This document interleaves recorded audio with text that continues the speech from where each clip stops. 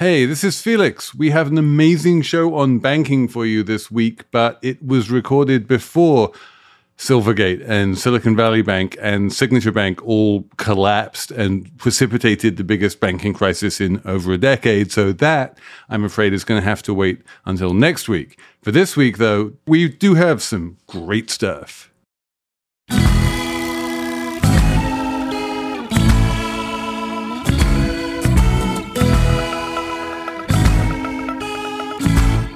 Hello, and welcome to the Banks special episode of Slate Money, your guide to the business and finance news of the week. I'm Felix Salmon of Axios. I'm here with Emily Peck of Axios. Hello, hello.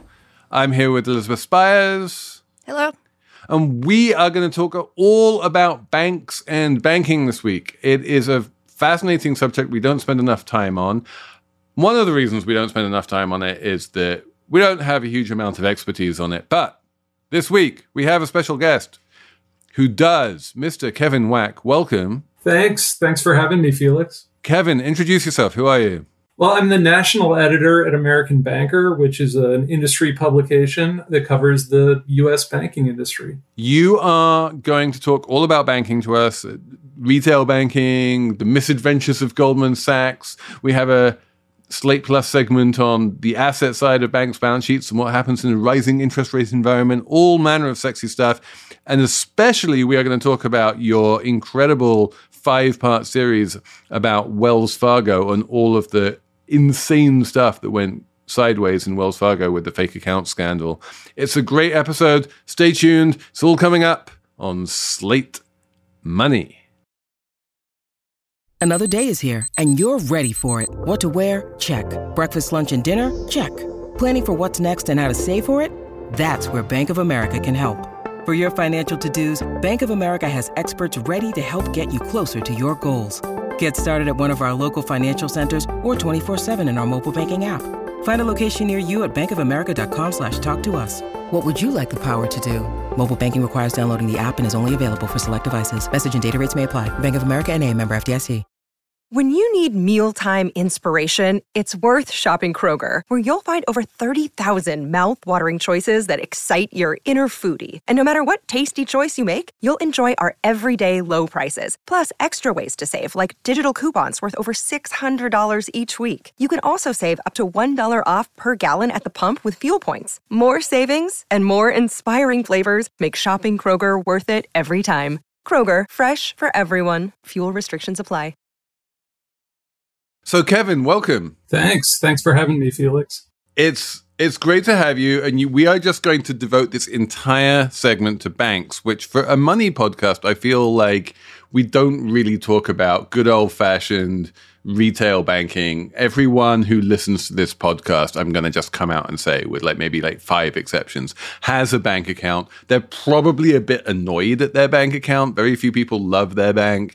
And it's just a fact of life that people don't talk about probably as much as they should on money podcasts. We are going to rectify that right here.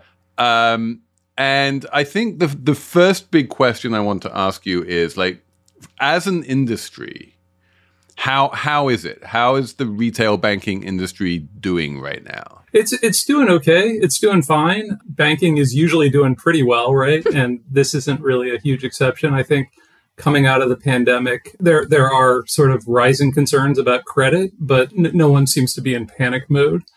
And then I guess one sort of unique thing or interesting thing from my perspective, I've been covering banking for about 12 years. And for that entire time, really, deposits have been sort of seen as irrelevant or not really an important story in banking. And I think that's finally starting to change right now with interest rates rising.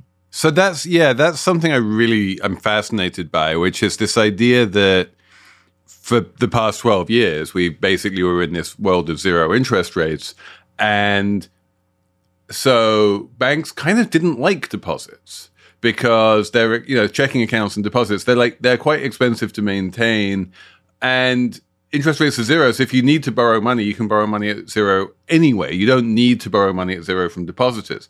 Nowadays, everything has changed. Interest rates are very high, and deposits are the one place where banks can borrow money at zero.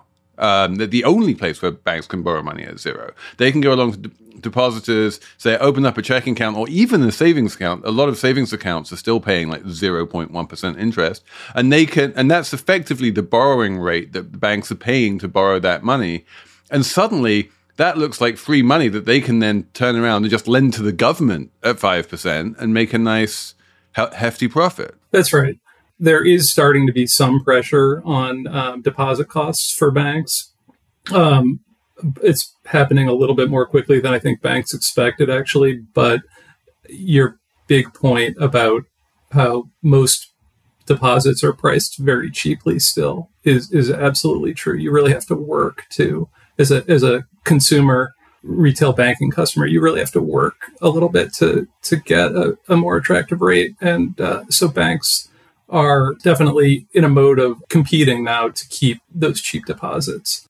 So if they're competing to keep deposits, but they also don't want to pay really high interest rates to customers, how does that manifest in what they're doing? You shared with us one really interesting piece that said banks are charging higher rates to people, savers, in places where they don't have a brick and mortar branch. Like if you want to put your money with Citibank, you can get like a 4% rate on your account, provided you don't live near a Citibank branch. Is that like part of the new calculus they're thinking about? Yeah, I think banks are testing different things out to see sort of what they can get away with. This is one thing that I hadn't seen previously. They're trying to avoid sort of cannibalizing their existing really cheap deposits. The really low rates that they pay to most people. So a few big banks have recently said, okay, we'll offer, if you open an online savings account, we'll offer you somewhere in the range of 4%. But the big caveat to it is you can't live anywhere near a branch of ours. If you do, you get 0.01 or 0.03%. Which like if I'm a Citibank customer who's like been banking with my local Citibank branch for the past 20 years, this is going to royally piss me off, right? Yes. I'm like, I am your most loyal customer. You're offering me 0.1%. And these Johnny-come-latelys in the middle of Iowa who like have no relationship at all, they get 4% and that's off limits to me. Like, how is this good in terms of customer relations? Well, I mean, how many people who are Citibank customers know about this? Oh, they're going to find out. I'm going to tell them. They listen to Slate Money. This is the genius of geo-targeted advertising and marketing, right? They send out all of the, the direct mailers and the online pop-up ads only to people who live in, the Midwest and where they don't have any presence. And those of us who live in New York just never even see that this product exists. That's right. It's pretty outrageous, isn't it? Kevin, do you think this is like scandalous or do you think it's just funny? Well, I think it's a little bit scandalous. We wrote about this recently and I wanted to know, is there any regulatory concern here? I mean, I think there's probably not. Since we published the story about it, we certainly haven't heard anything about a regulatory angle to it. I think it's purely a PR issue. And, maybe this segment will bring a little bit more attention to the issue, but I don't think it's really going to blow up as a scandal, even if it maybe should. What are some other things that people are doing to sort of avoid this problem of cannibalization that you're talking about? Yeah, this is probably a little bit less controversial, but the other thing we've noticed is offering for online savings accounts, offering only the higher rate for new customers.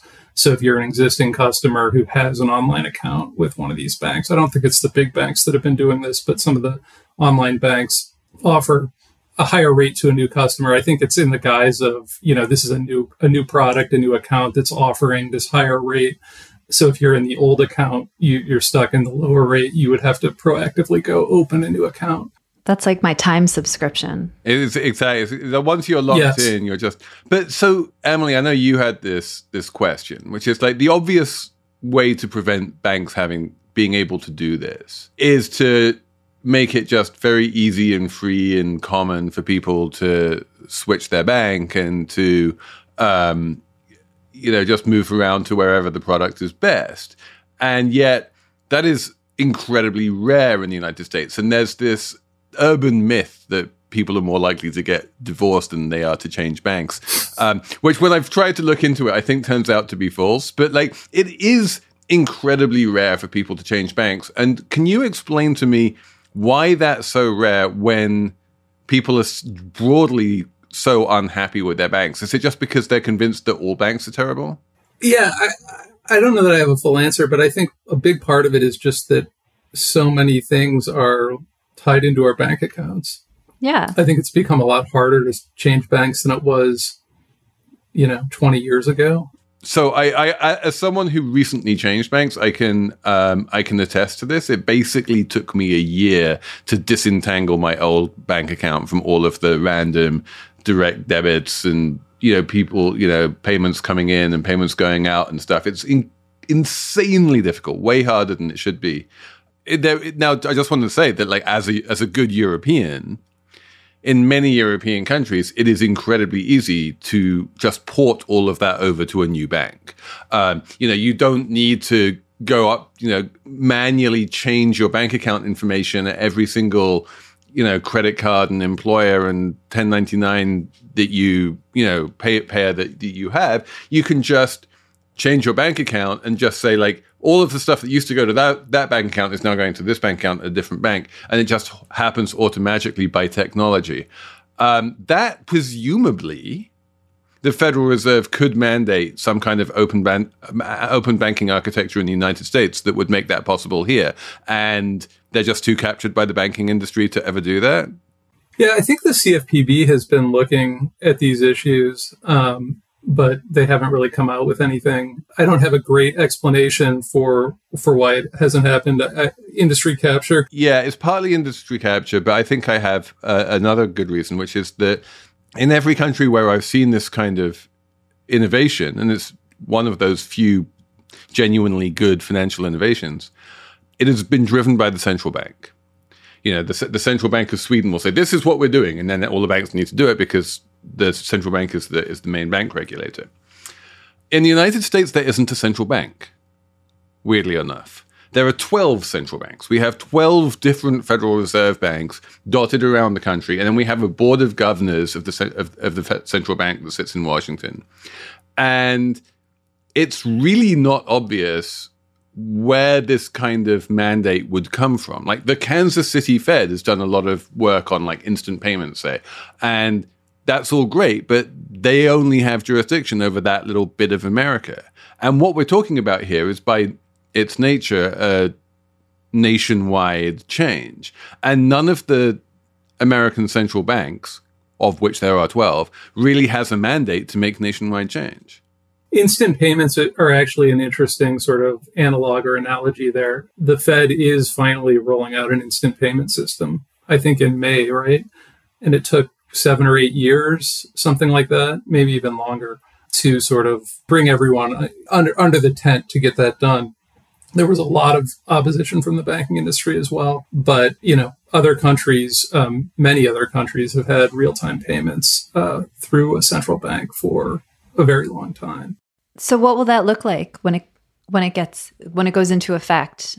Yeah, essentially, a lot of payments that get made today between banks run on what's called the Automated Clearinghouse Network, or ACH network, which is decades old and takes several days, in most cases.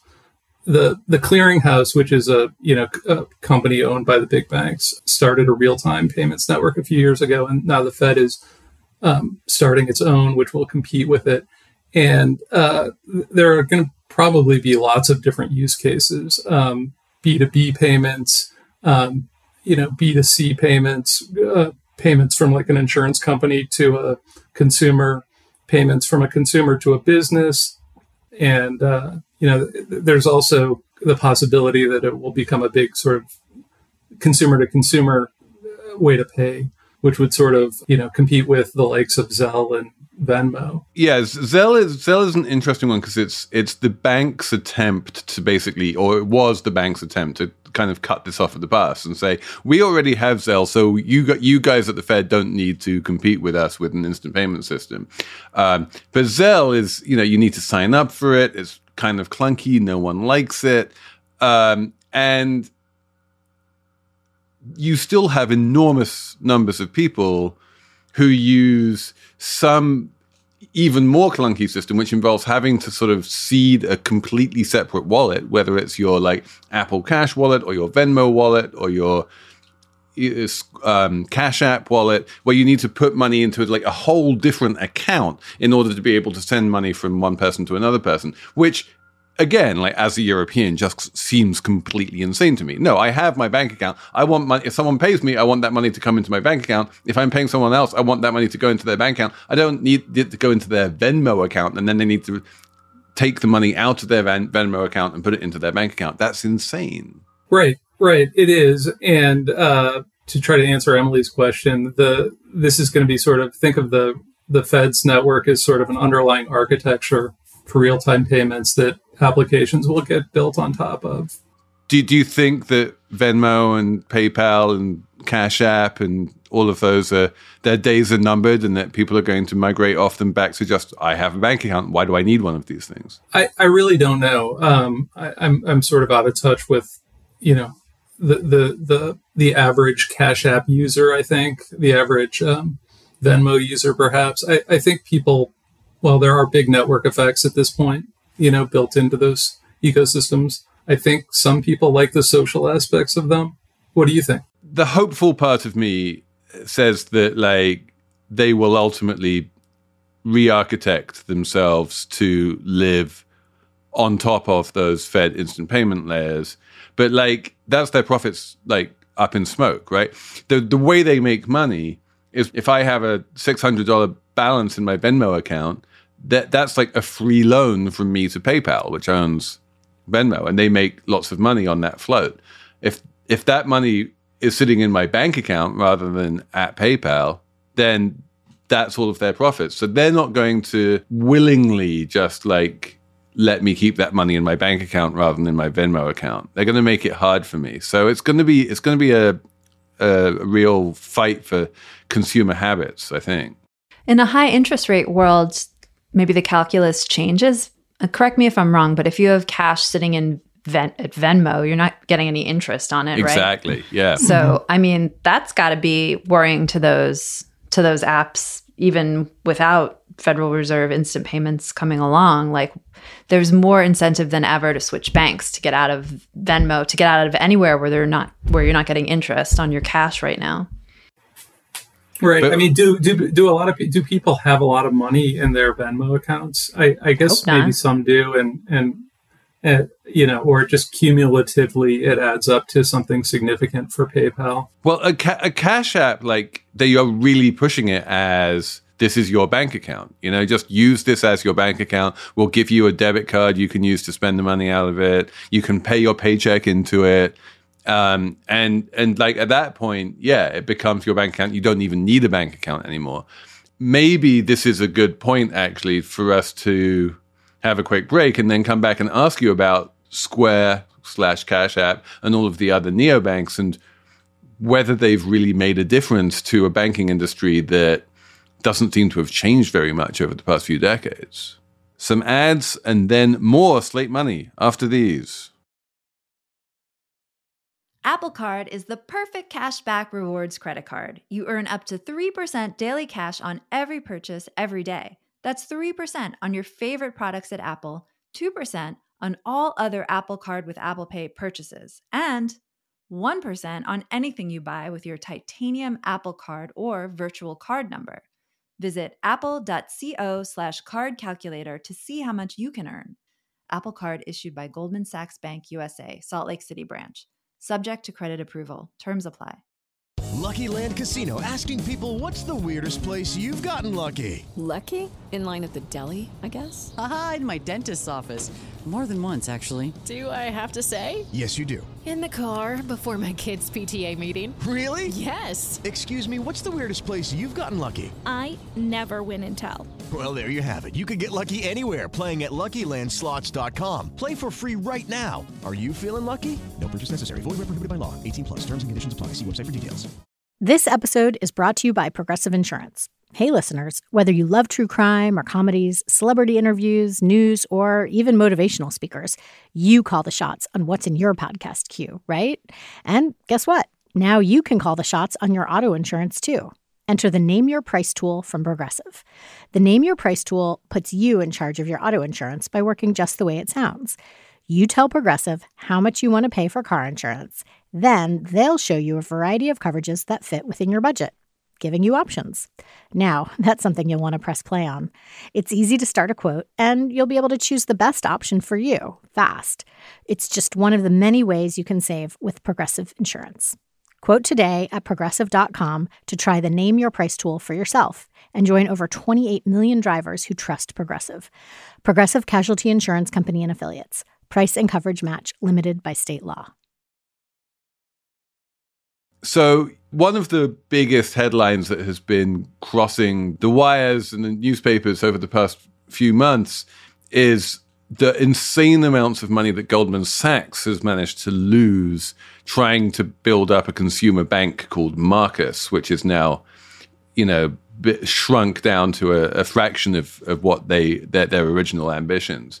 Cash App seems to be doing quite well. There's a million other neobanks like Varo and Chime and Aspiration and Dave, and they're all basically offering the same product, which is we'll give you a checking account, you can pay your salary into it, we'll give you a debit card, there are no fees. That's about it. They're more or less interchangeable in a bunch of different ways. And the really big banks in America, Citibank, Bank of America, JP Morgan Chase, Wells Fargo, are still the really big banks in America. And there's absolutely no sign that I can see that they are being really disrupted by all of these upstarts.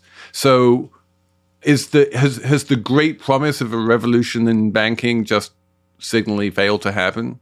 Yes, I think so. I don't think the big banks are feeling threatened by these neobanks. As you said, they all offer fairly similar products, which have limited revenue potential, frankly. They make money from debit interchange fees, which is just not really enough to build and sustain a robust business. And, they've been looking for ways to start offering more loans and make money that way, but they've run into a number of different hurdles. I think the Goldman Sachs Marcus thing, I don't know the complexities of why they couldn't pull it off, but my quibble is a marketing one. Like if you're Goldman Sachs and you want to start a product for the masses and you're Goldman Sachs, just call it Goldman Sachs. Well, everyone knows your brand. That's what they did on their main consumer product, which is the Apple Card, right? The Marcus brand doesn't appear on the Apple Card. It says Goldman Sachs. And I feel like the Apple Card has been a little bit of a damp squib, like it came out with great fanfare and maybe people are using it. But I've seen figures saying that Goldman Sachs has been losing $1 billion a year on this credit card. And it's like, how on earth do you contrive to lose $1 billion a year on a credit card? Those things are licenses to print money. Yeah, I'm confused. If you could shed some light on why Goldman is failing to do this basic stuff, I would be interested to know. Apple just had a lot of leverage as they were negotiating a contract with a credit card issuer. Yeah, I think they did force Goldman to provide a level of customer support that you don't normally find in subprime credit cards. And they forced it to be a subprime credit card. They were you need to offer some kind of credit to everyone who applies. You can't just reject people, or you can only reject a small number of people. But then I think that the really big losses were basically just in terms of technology expenditure, right? The someone high up in the org chart in Goldman Sachs decided that the Marcus technology stack needed to be integrated into the Goldman Sachs mothership technology stack. And if you just make that kind of a decision, you can burn through a couple $2 billion in no time. Yeah, and that's leaving aside the cost of building the original Marcus technology stack, which was pretty substantial. I think this ties in kind of with the neobanks. The Goldman and the neobanks, one of the things that they were touting for some period of time was that, we are going to have a competitive advantage over the big legacy banks because we don't have these systems that have been cobbled together over the course of decades through mergers, and it all relies on this technology that's from the 1970s. Like we have this, modern, brand new technology stack that's going to give us an advantage in the market. My sense is that there may be some advantage that Goldman and the neobanks have in that regard, but it was not as big as maybe they hoped it would be. And I mean, it was clearly difficult enough for them to try and put it together that to this day, they don't have a checking account, which you'd think if you're opening up a basic consumer-facing bank, that's like kind of the first thing that you want to have. Yes. They don't, and they're not going to. They've said that they're scrapping the checking account entirely at this point. It's all very fluid, and it seems like the whole thing could be sold off relatively soon. If they sold it, who would buy it? I think the speculation is that one of the credit card issuers might be interested in buying at least the credit card parts of the business. Those seem like the most obvious potential buyers. For me, the obvious buyer, and this goes back to the weird regulatory mishegas, to use a word that Emily loves, that we have in the United States, would be Walmart. Right? Walmart is a banking superpower in Mexico. Walmart is very good at banking. People go to Walmart all the time. And Walmart has wanted to be a bank in America for decades. And regulators have not allowed Walmart to become a bank for just as many decades, because they say that if you're a bank, you have to be a bank. You can't be a supermarket with like a bank on the side. Does that make sense to you?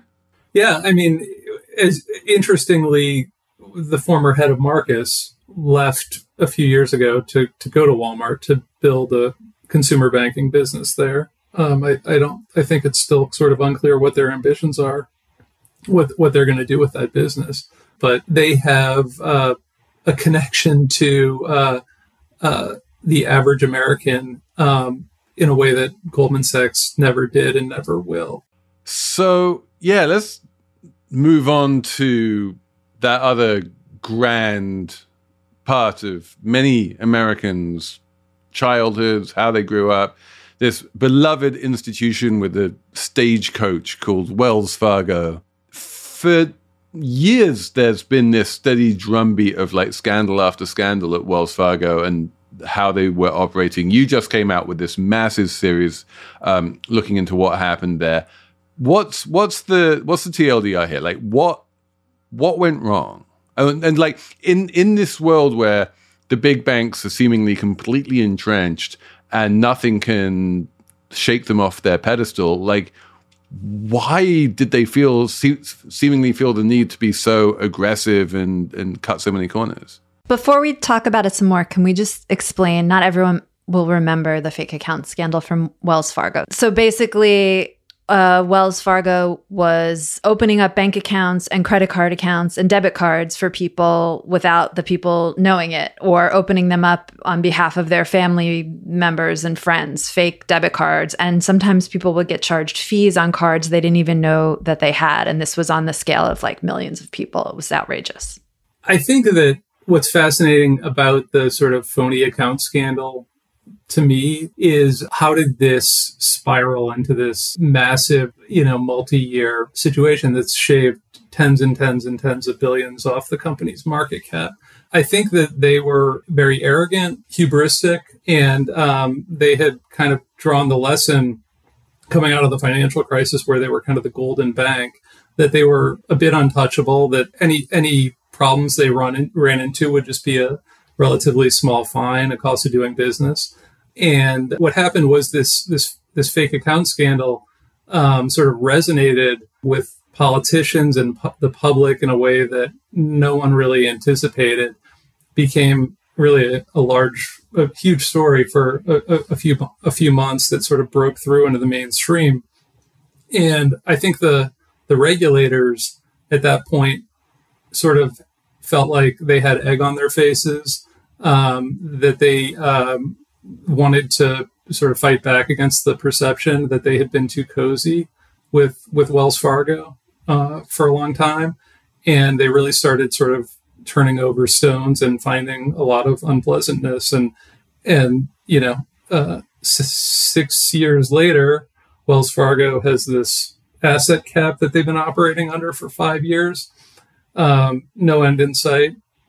And, so one thing I've been curious about is why did this scandal, this fake account scandal, which again, I wrote that big series about recently, why did it resonate with people, with the public in a way that other banking scandals have not? I mean, I think if you ask the average person what tell me about the London whale scandal, you'd get a lot of blank stares. But this scandal really resonated.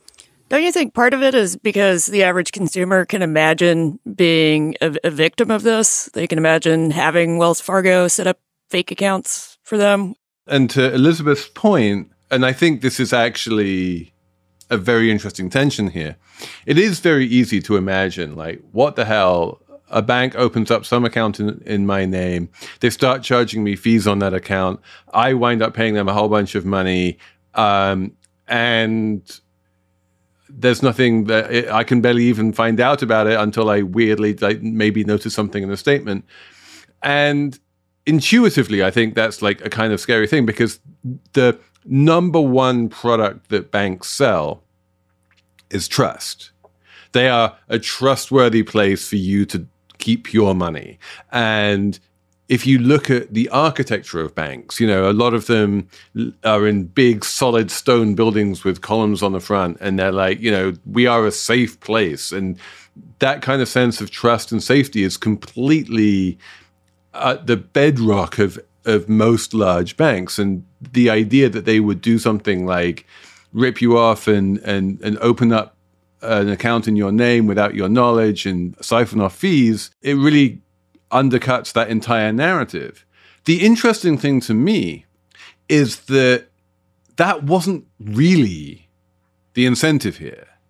They weren't trying to siphon off fees from customers by opening up fake accounts in their names. Most customers, like nearly everyone who had a fake account opened up in their name, had no fees charged whatsoever. There were a few exceptions. But mostly what this was it was just a function of the incentive structure for the salespeople at Wells Fargo, who they would get extra commissions and bonuses if they opened up extra products for customers. And they just wanted to get those extra commissions and bonuses, and their managers wanted to, report lots of great account opening figures to the hires up. And it was like this internal incentives issue, which was the cause of the problem. And the actual harm done to consumers, well, non-zero, was, I think, relatively small in the grand scheme of things. I would quibble with just one thing you said there, Felix, which is it really wasn't about getting commissions and bonuses for most of these low-level people. It was about avoiding getting fired. They were worried about losing their job. Yeah. But to your bigger point, I completely agree. I think that this was really more of a labor scandal. The true victims were the employees, not the consumers. Although, as you said, there were some consumers who paid some additional fees that they shouldn't have paid. But these low-level workers, many of them did lose their jobs. Others sort of suffered for years through these sort of atrocious working conditions in which they were being sort of pressured to use these shady sales tactics. Everyone at the bottom of the bank, at the bottom of the retail bank, suffered in a lot of different ways. One thing someone said to me recently, which I hadn't really thought about, is a sort of alternative theory for why this scandal resonated, was no one at the top of the bank lost their job. Everyone at the bottom of the bank did. obviously there have been some consequences for some of the people at the top. A lot of the top executives are gone. There were clawbacks in some cases. Some of them have had to pay multi-million-dollar fines. But even those people at the top, those top executives, are still doing pretty well, I think, in most cases. No one went to jail. No one went to jail. But I want to ask you as well, to what degree was this the mother of all regulatory fuck-ups?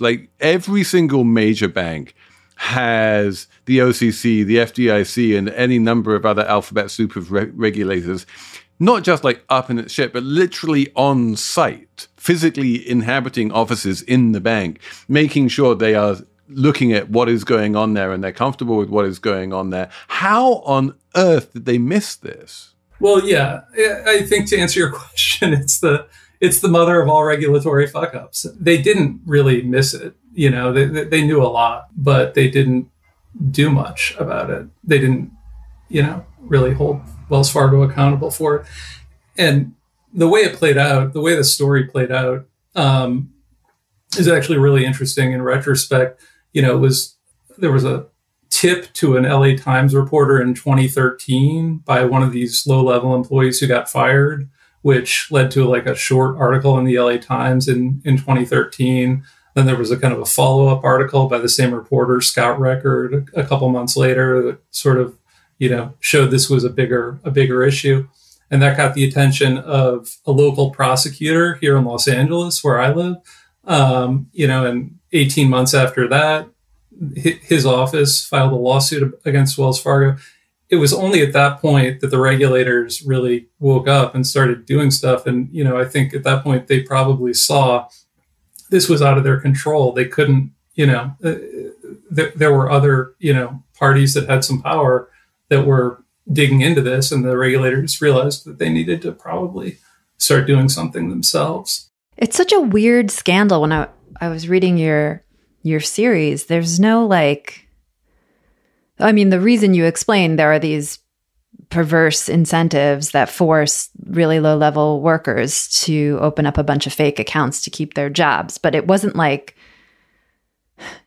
some intentional scam or manipulation or whatever the London whale was, which I swear I know what it was, and then it flies out of my head the next day. But there's nothing clever or strategic about it. It's just this messy, bad management, bad culture scandal. Right. Yeah. I think that there's no question that there was very little focus on consumer protection prior to the formation of the CFPB.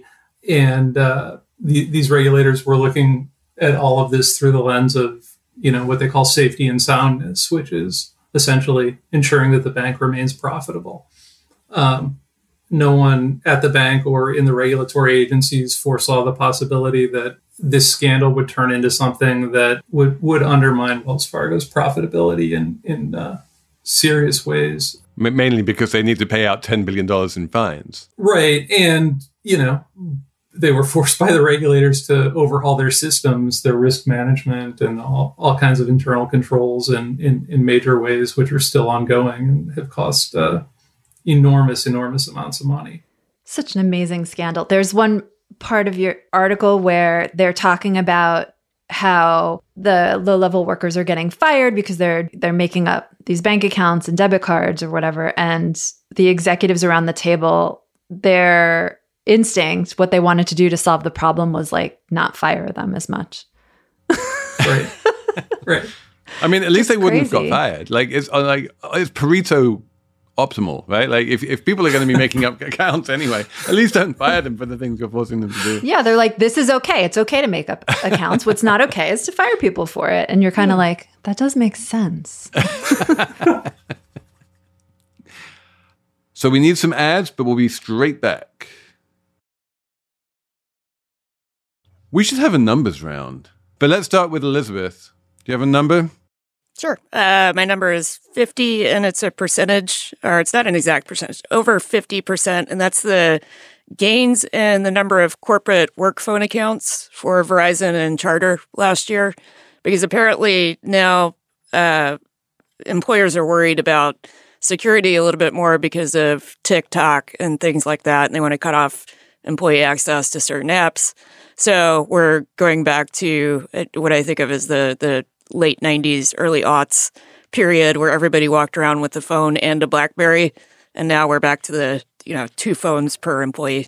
That's great. I really don't like how employers now are like, just use your own phone and we'll pay for some of it. Like, what is that? No, I want you to pay for the phone I'm using for work. Like, why is that so crazy? I like this. Yeah, it's like who is ever going to get around to itemizing their international phone calls and billing them back to their company? No one ever does that. And then also you're using your personal device for work stuff and it's all mingled up. That can't be good for anyone's privacy. And then it can all get subpoenaed and your work can be like, Why is this a thing? Let's go back to give me my BlackBerry back. I want a BlackBerry. I miss my BlackBerry. Yeah. My number is 4.5 million, which is the number of dollars that Dan Snyder, who's the owner of the Washington Commanders American football team, charged the Washington Commanders football team for the privilege of having their logo on his private jet. What? This is why he's rich and I'm not. Exactly. This is a bit like Adam Newman charging, we work for the right to the Wii copyright or whatever. Yeah, he painted the logo of his football team on his private jet, which normally is the payment goes the other way, right? Like when JetBlue had a New York Jets livery, that was because JetBlue was paying the New York Jets, not because the New York Jets were paying JetBlue. But in this case, Dan Snyder paints the Washington Commanders logo on his private jet, and then he's like, well, that's free advertising for you, so pay me $4.5 million. But he owns them. So he's paying himself? He owned most It's like a Trump move? He owned most of them, but there were minority investors. And the minority investors were like, why are we paying you millions of dollars for having the logo on your private jet? Emily. My number is 20. That is about the number of years a man who lives in Connecticut named Joseph DeRuvo Jr. has not been wearing shoes.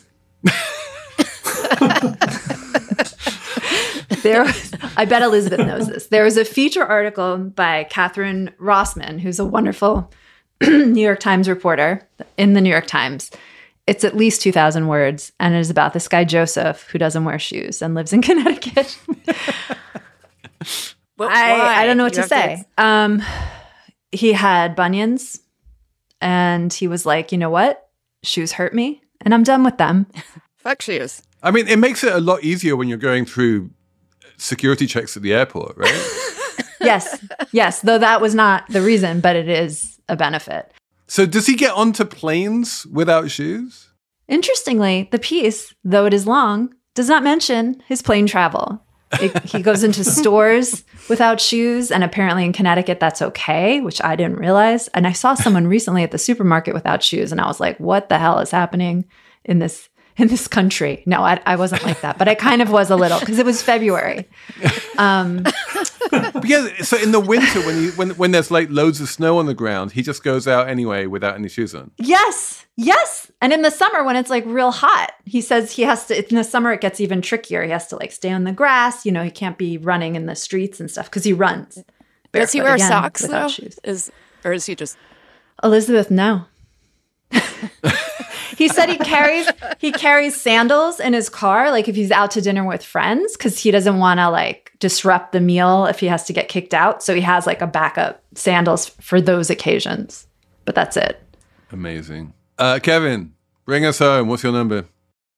My number is 18 million. To bring it back to Wells Fargo, 18 million was the number of accounts opened at Wells Fargo over like a 14-year period with 0 customer-initiated transactions, meaning they were opened in the name of a customer, but the customer never made a transaction. That was about 10% of all checking and savings accounts opened at Wells Fargo during that period of time. 10%? That's crazy. Wow. But I feel like if I'm a manager, I'm like 10%. This isn't up and to the right. I want it to be 90%. Turns out they had no customers. Why do we need real customers when we can have fake ones? Oh, wait. something revenues. But yeah, seriously. I think that's it for Slate Money this week. Kevin, thanks so much for joining us. Thank you. It's been great. And thanks, Anna, for producing. We are going to have a Slate Plus segment. There's a question I want to ask Kevin about the asset side of bank balance sheets, not the liabilities, which is the deposits, but the assets, which is their loans and bonds and things. We're going to cover that in Slate Plus. But other than that, thanks for listening. And we will be back next week with more Slate Money.